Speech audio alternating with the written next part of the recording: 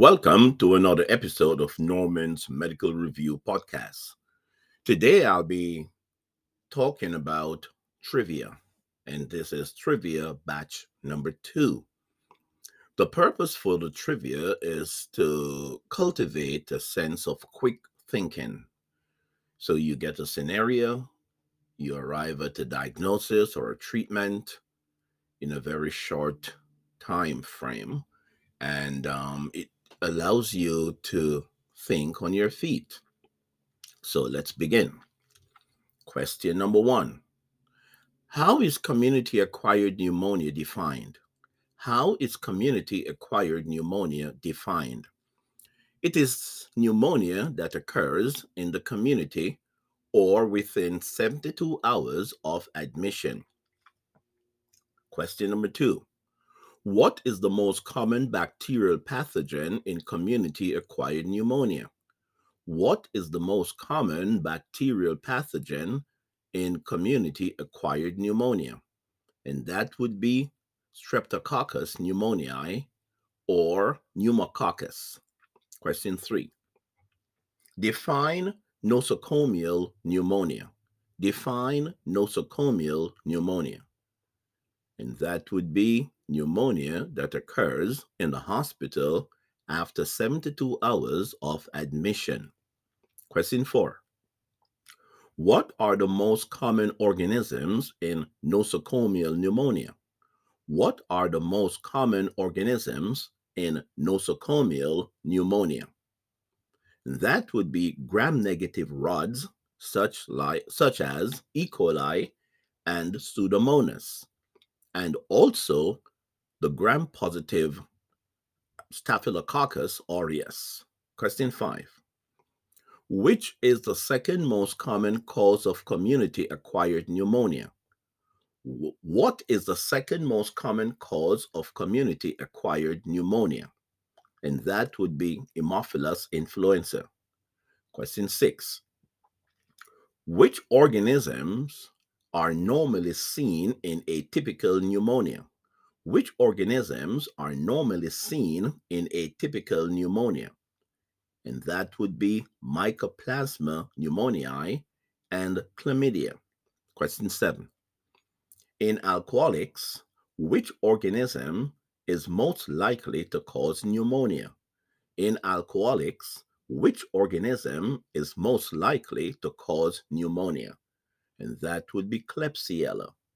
Question 8. In nursing home patients, which organism is most likely to cause pneumonia? In nursing home patients, which organism is most likely to cause pneumonia? And that would be Pseudomonas aeruginosa. Question 9. Which organism is most likely to cause pneumonia in persons in an air-conditioned room for an extended period? Which organism is most likely to cause pneumonia in persons in an air-conditioned room for extended periods? And that would be Legionella. Question 10. Which organism is most likely to cause pneumonia in patients who have received organ transplant? Which organism is most likely to cause pneumonia in patients who have received organ transplant? And that would be Legionella.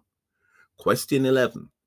If a person has a positive PPD, the next step is a chest x-ray. What is the follow-up care with a negative chest x-ray? So again, if a person has a positive PPD, the next step is a chest x-ray. What is the follow-up care with a negative chest x-ray? Well, for that person, there would be 9 months of isoniazid prophylaxis. And the reason for that is a person with a positive PPD has a 10% chance of developing active TB.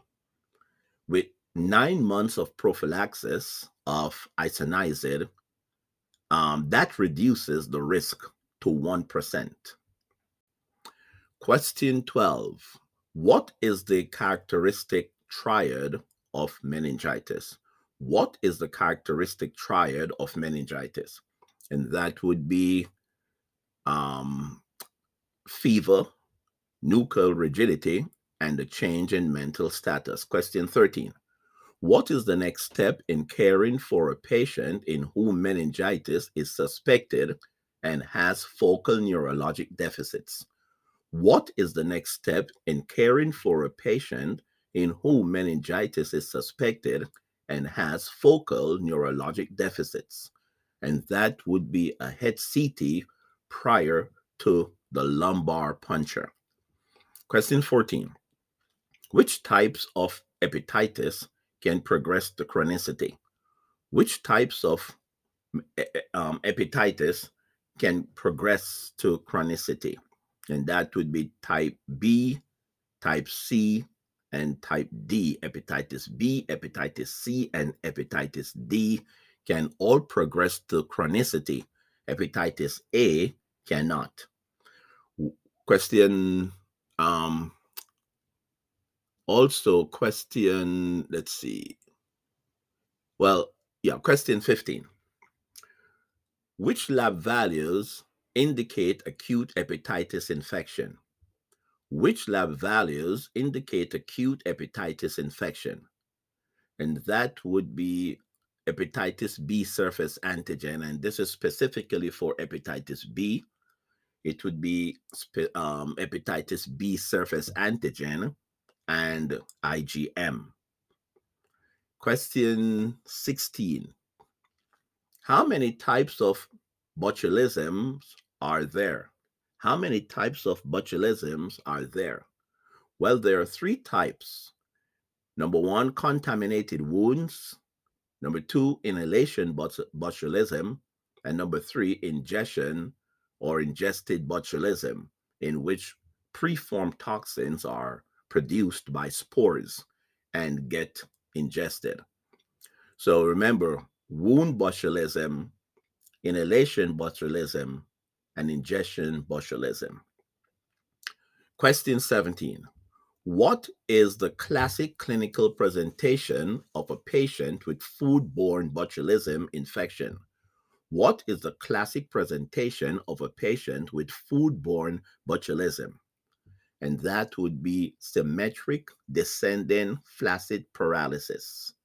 Descending flaccid paralysis. It would be symmetric. Question 18. Which condition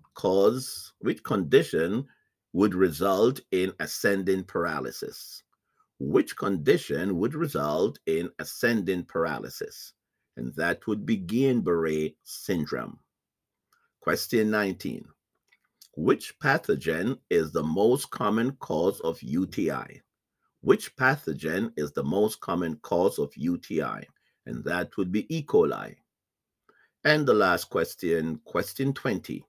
What is the treatment of choice for acute prostatitis?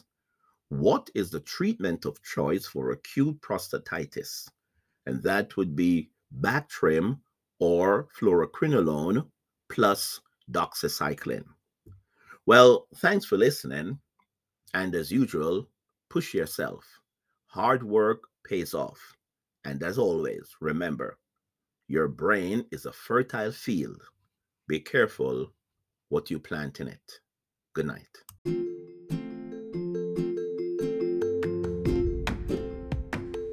Thanks for listening to Norman's Medical Review. Follow us on Spotify, Anchor, Google Podcasts, and if you're on Apple Podcasts, hit the plus button on the top. Stay tuned for the next episode. Remember to listen and study well. Take care.